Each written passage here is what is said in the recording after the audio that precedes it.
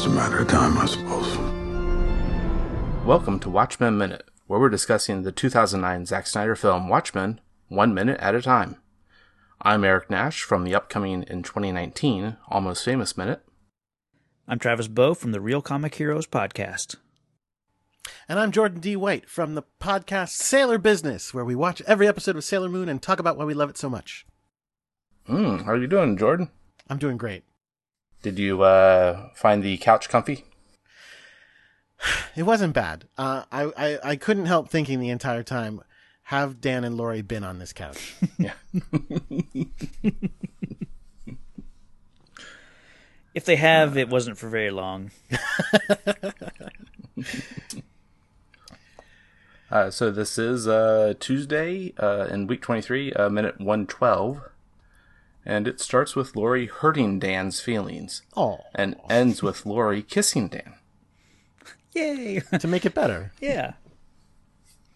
You can hurt my feelings all you want if you just kiss me. Yeah. Terrible. So, as with last episode, I said it obviously, as long as this director's cut is, and how many minutes is that? 186. 186, so 3 hours. Yeah. Over 3 hours, yeah. As long as it is, it's not long enough to do literally everything that's in the comic, Right. obviously. So they do have to cut this down quite a bit. So in the original scene, they do have the beat where she hurts his feelings, mentioning John, but it's not the end of the scene. It's just kind of is a thing that happens, and then he's like, "All right, well, let's get out of here." And then they keep talking for a while longer. Mm-hmm. Yeah. And there's some good stuff in there, you know. And I know you said some of it they moved around. They already mentioned the thing about her not being looked at right, which I think happens later. Or am I crazy? Yeah. Yeah, there's some good stuff in there. They a lot of it is set up. There's so much depth to the world, and so they really do mention a lot of things more than once. They throw in a reference to Pale Horse. Mm-hmm. They throw in what else they got in there. Something about Devo. Yeah, they talk about Devo because doesn't I think she makes a reference to their hairstyle or something. Yeah, I think he takes off his glasses. I think he's messing up his hair or something, and she says, "Yeah, like you look like you're." Oh no, you know what? That's in a little bit. First, okay. they mention they do that, and I remember that as well. But no, first they're talking about Pale Horse being compared to Devo, which is definitely weird because I never would have imagined Pale Horse sounding like Devo at all. But then he doesn't know what Devo is, and then she starts explaining. Oh right. Oh, that's right. Yeah. He says that his favorite bands are Billie Holiday and a couple other like jazz artists. So Again, pining for the simpler old days. Yeah, as he is. Yeah. Oh well, I was going to bring up a very bad subject. I was going to ask if he's like the Gamergate, Comicsgate character of this, but you know what? Let's leave that aside. Let's see what else. And then, yeah, her talking about John not sleeping with her, and anything else good in there? More metaphoric stuff. Yeah. They talk a lot about the mass killer as well. Yeah, and they don't bring that up at all. Basically, since they've left the diner, like they don't really talk about it. But I think we'll see in next minute. I think that's going on in his head. Because as we'll see, he has a little bit of a hard time focusing, I think, but we'll get there. But I do want to point out that I was watching some of the special features on the Blu-ray, and this section has Patrick Wilson like actually talking about playing the role, and in a scene like this, he saw playing Dan like a soldier coming home from war and not really sure what his place in the world is. And he really only feels like himself when he's kind of inside that uniform, which is a perfect, I think, analogy of, Dan is most comfortable inside the Night Owl suit. Once he's in the suit, he knows who he is. Everything's clear. Everything's clear, yeah. So, So I'm sorry. I'm refreshing my memory on this by looking through on my phone on my Kindle copy of Watchmen. I went to go get my normal trade paperback version of it. No idea where it is. So then my next choice was I can either do my Kindle version on my phone or my Ultimate Edition, and I was like, well, the Ultimate Edition is not useful, not useful to skim through. So on the phone. This actually there's a whole sequence here they cut out. This television watching sequence. In this movie, they turn on the TV and they start making out. Yeah. Yeah. In the comic, there's an extended sequence of them watching TV. So first they turn on the TV. My favorite bit in the whole section is actually right as she's turning on the TV. She's asking what he does with his time. Yeah. What do you do? So what do you even do? Like, do you have a job? What is it you do? And he goes, yeah, sometimes. Sometimes I write for ornithological journals. Yeah. And she goes, really? What's that like? As she's turning on the TV. And he's like, oh, you're interested in that? Because most people don't pay any. Oh, anyway. Oh, look what's on TV. Look what's on TV. Yeah. She totally ignores what he was saying. Pretty great. Poor, boring Dan. So they turn on the TV. They're seeing stuff about Rorschach, because now Rorschach's been exposed, and they're interviewing his landlady, who says that that he came onto her. Lie. Yeah. Then they find the New Frontiersman copies in his place. They talk to the New Frontiersman, and the New Frontiersman guys start going, maybe he's a hero. Mm-hmm. They talk to his therapist for a minute, saying everything's looking great. Then in the background of them making out, you hear them talking about Afghanistan. In the comic, that's all explicit. They are literally watching a thing about the war starting and paying attention because it's the world ending. Yeah. I mean, I guess we all have a lot of experience ignoring the world ending nowadays, but back then we thought you would pay attention when it was on TV. And they actually are looking at that and going, "Oh man." Although even then they're talking a lot about how the coffee is and stuff like that. And they mention the kidnapped comic book artist, writer, I should say, which is a part they obviously cut out because of time. Not well. Yes, you're right. They would have cut it for time anyway. You're absolutely right. But I was going to say because there's no need for a comic book artist or writer anymore. Right. Yeah.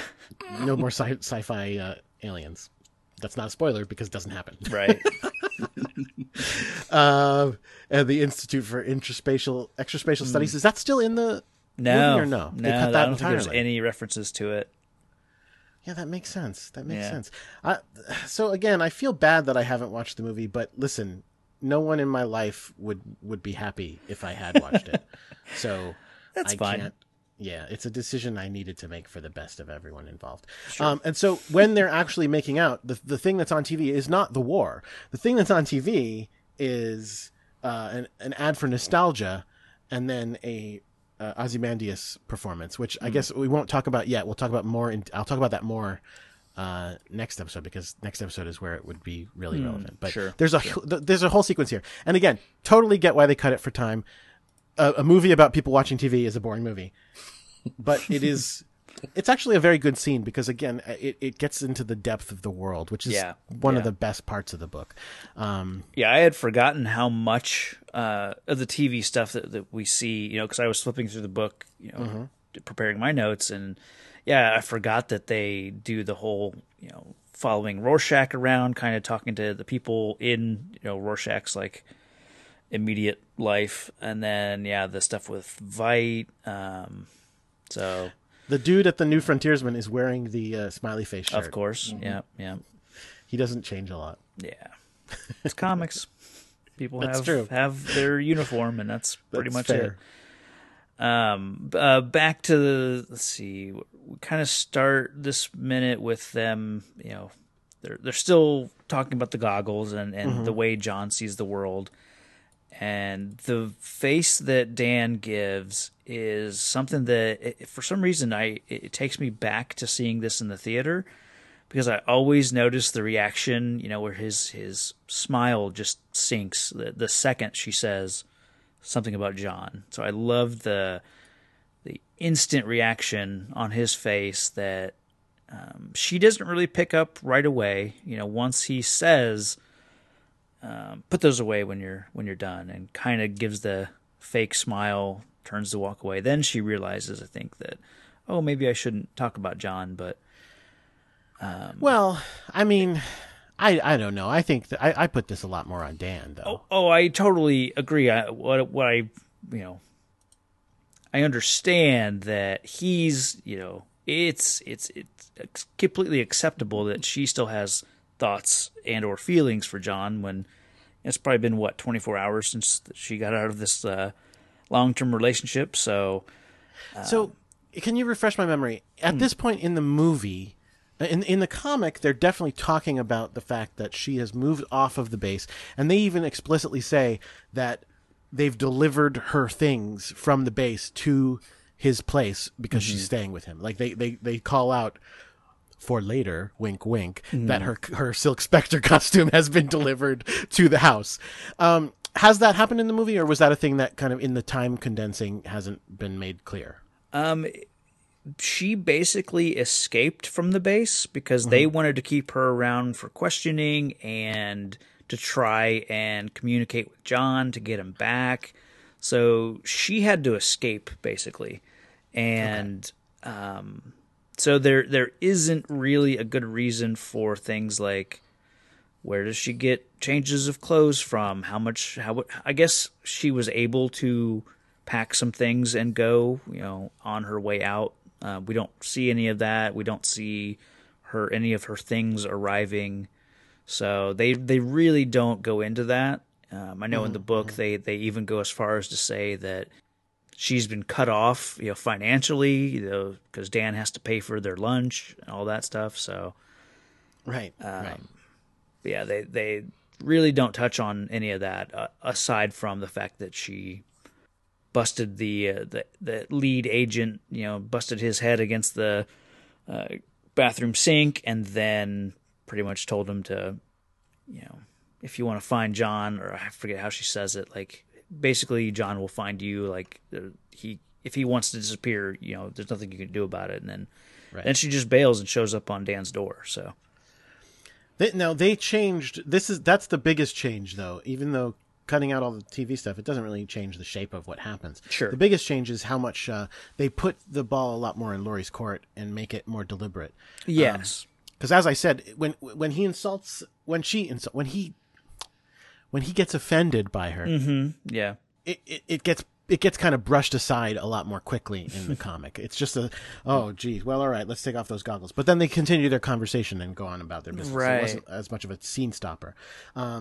And then they just talk and they chat and they chat and they chat, and they're watching TV and they're talking about this and they're talking about that. And then as you said, he takes off his glasses, and then she's like, "Man, you're a hunk." And he's like, "Oh, what do you mean? Oh no, are you sure you want to do this?" Yeah. And they start making out. That's my reenactment. Yeah. That was perfect. Thank you. Perfect. Whereas in this, it becomes a much bigger deal. They go, "No, we're going to make something out of that moment." She says it. He's upset by it, and then she comes in and she's like, "John doesn't see me. You see me."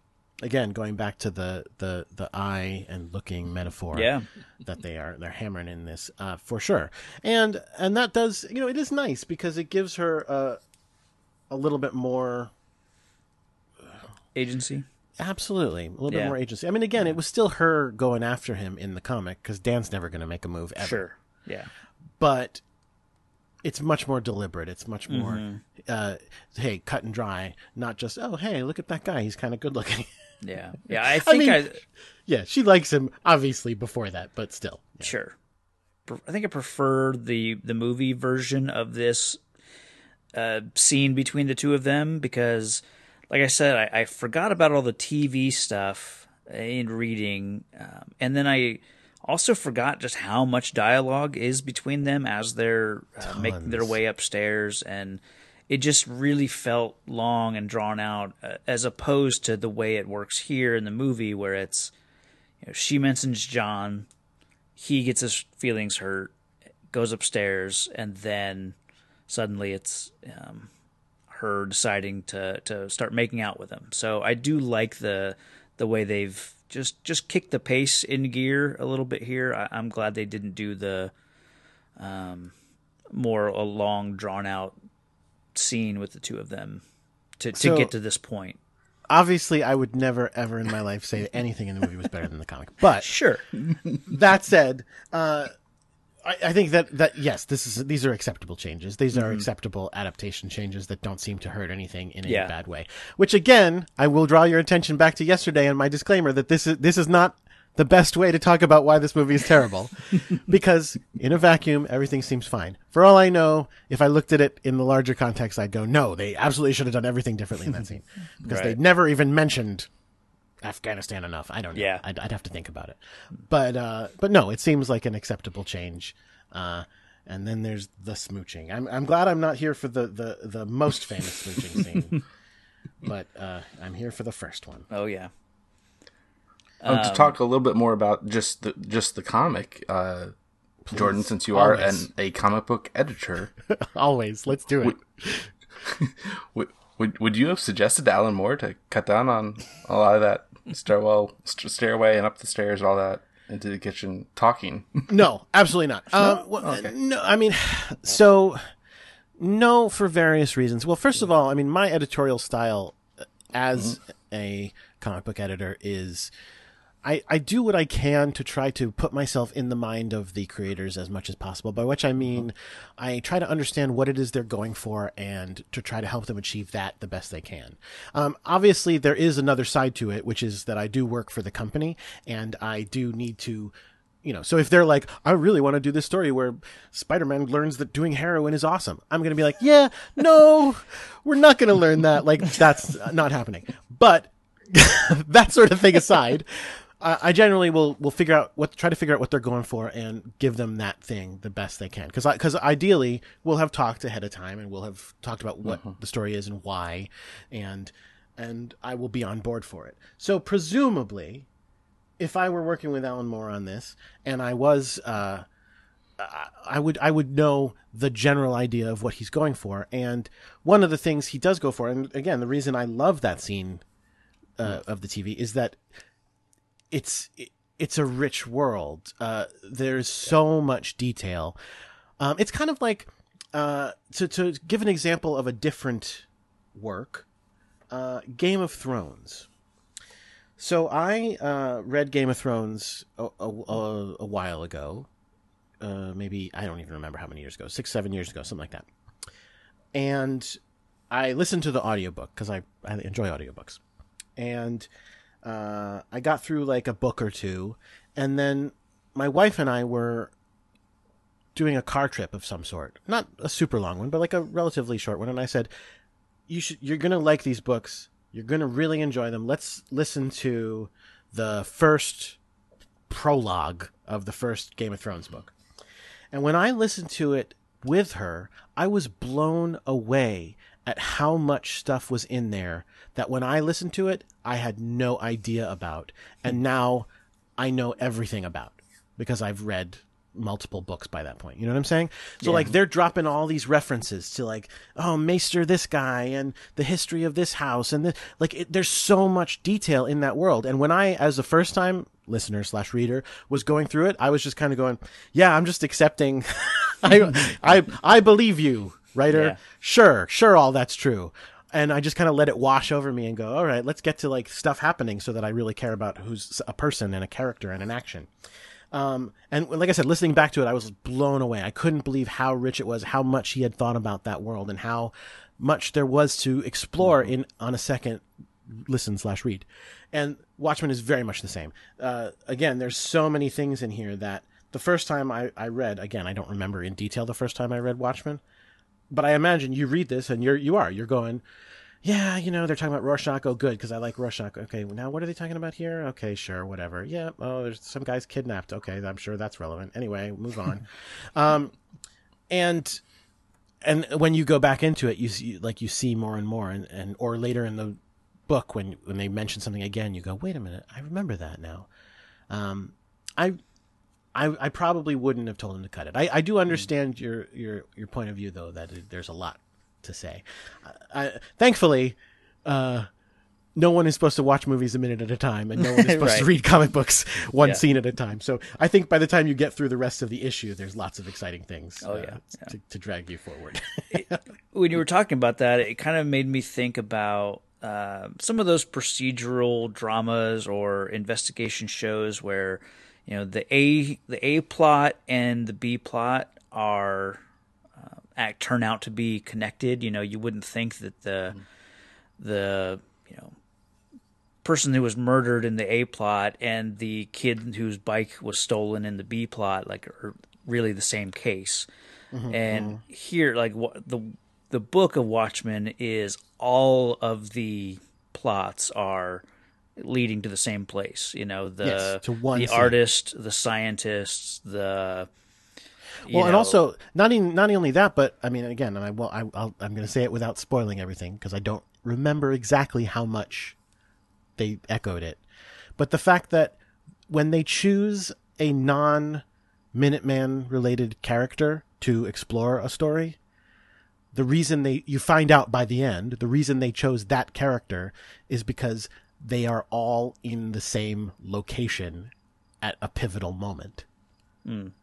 So you have the newspaper guy, the kid, the therapist, the cab driver, basically almost any non-powered character who isn't like directly connected to one of them. Right. They all seem like they're just color. They're just, those are just fun characters that we use to explore these moments. And it's like, yes, but also they're there to punch you in the gut when bad things go down. It's pretty skillfully done. I mean, that's the thing about that's the thing about Watchmen. Every moment of it is, I mean, I'm just going to say perfect because I love everything about it. Every moment of it is perfect. It works for me as a reader. It doesn't work for every person. I understand that. Not everyone loves it as much as I do, but every second of it works for me exactly the way it's supposed to. You know, when Alan Moore wants me to know something, that's the moment that I realize it. Sure.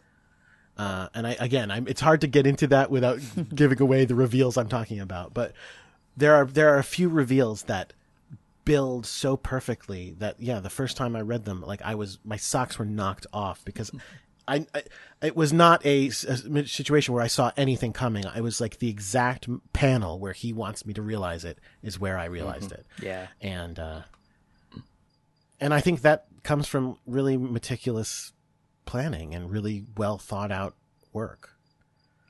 Have you ever seen his scripts? Oh, yeah. They're insane, right? It's the ravings of a madman. He writes pages and pages for every page. Yeah. Because you see all the detail that Dave Gibbons puts in there and you're like, oh, he's a real detailed artist. Well, yes, he is. But also Alan Moore asked for every single thing in that panel. Yeah. And apparently, and so if you see the Watchmen scripts at all, I know they're not entirely available, but pages of them are available in certain editions. Every word of the panel descriptions are in capital letters. And apparently in the last, 10, 15 years, for the first time, Alan Moore saw someone else's script and was like, why didn't anyone tell me I was shouting all this time? And he just stopped typing in all caps. He went, all right, if that's not what we're doing, I'm not going to do that. I don't want to look silly. So that's awesome. Good times. I think they missed a moment here when so Dan is upstairs. He turns on the TV and hears the newscaster talking about Dr. Manhattan and what does he say about Dr. Manhattan's disappearance has fueled Soviet aggression in Afghanistan. And as Dan's turning on the TV, then he takes his glasses off and pulls out his little handkerchief to start cleaning them. I think they really missed a reaction here because upon hearing Dr. Manhattan come across the TV, that should have been like the old 1-2, punch to the gut for Dan, because he just left downstairs because John's name came up. And now he's upstairs and he still has to hear about Dr. Manhattan. Like, that should have been a reaction moment, like oh, God, you got to be kidding me. That maybe then turn the channel and then they've got a nostalgia commercial or just some kind of reaction there to hearing Dr. Manhattan on the news should have been a reaction. Sure. Oh, and that makes me think of why I was saying that I think it's the offense was made more on Dan's part, because like it just is so crazy how sensitive he is. She's literally been living with Dan for years, and he was almost the only person that she would ever see. Like the idea that, of course, anything she sees in her life is going to make her think of him. Of course, that's the lens that she sees things through. It's not like she says, "Oh man, this must be what John sees. It makes me love and appreciate him all the more." Like, no, she just thinks of him because that's all she's been doing for years, is thinking about him. Oh man, poor Laurie. Yeah. Back to that very first line, though, that is one note I had there, is that, this must be the way John sees the world. I doubt that's the way he sees the world. Yeah, no, it isn't. Yeah. Absolutely. Yeah, that's ridiculous. It's got to be more Matrix-like, ones and zeros, or well, it's got to be caterpillars, right? or like Donnie Darko style, right?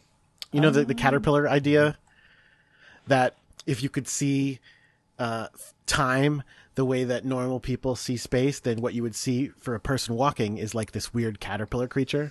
Oh, yeah, because around. You'd see like their Every after moment. image, Right, behind and them. pre-image and everything, right? Yeah. Now, I'm sure that's not exactly what he sees. His perception is such a fascinating thing. It is one of the. I mean, again, I love everything about the comics, but it is one of the great moments when they try to do that issue, or the scene where him and her are talking later, and he tries to explain how, even though he knows it, he still is living it in the moment. It's so complicated and wonderful. Yeah. Malin Ackerman, in one of the bits on the Blu-ray with her, talked about figuring out how to play Laurie, and she looked for real life examples of someone like her, which don't really exist, in the case of like someone who decides to be a superhero.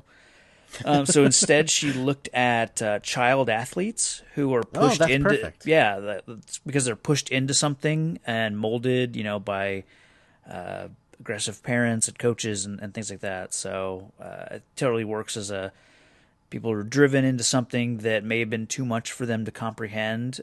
The level of commitment and struggle that would have been required, So yeah, definitely a good real world equivalent to that sort of preparation to becoming a crime fighter, I think.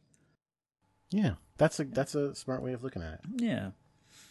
I think as they're upstairs, they're on the couch, she stops him from putting his glasses back on, and it's really criminal how much better Dan looks without those big chunky glasses. Yeah, they're not doing him any favors. He's suddenly the nerdy girl in class who you realize is much hotter without her glasses on. So, you make the plan to take her to prom, which gets complicated when you fall for her. And we are talking about She's All That, right?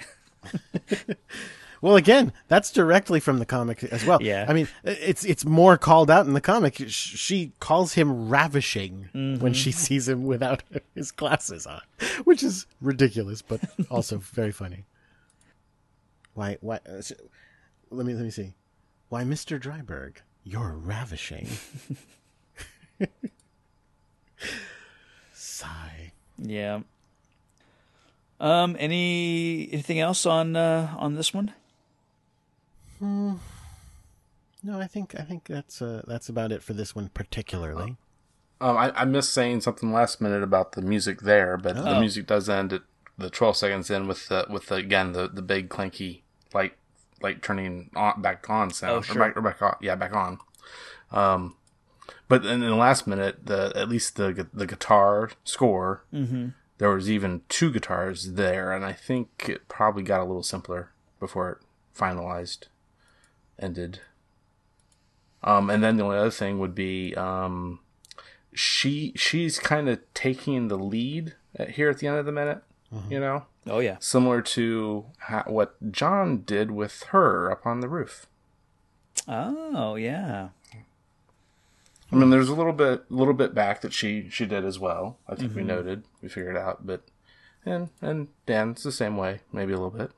Yeah, he's very passive in terms of Huh.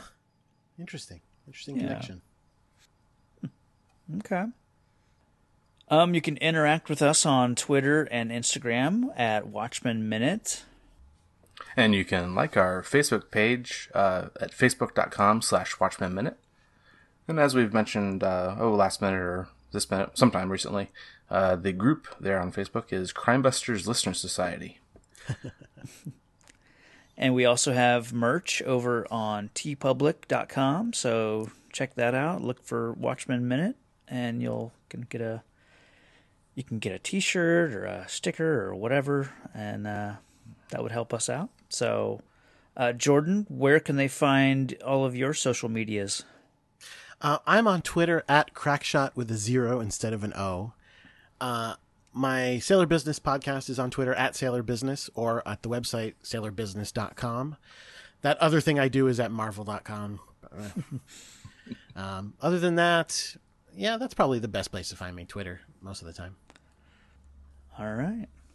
Cool. So, Jordan, you can come back. Are you able to come back for minute 113? Yeah, the couch is fine. Yep. We really appreciate it. So we'll be back tomorrow, Wednesday, 113. Until then, who watches The Watchmen? We do. We do. Watchmen are over.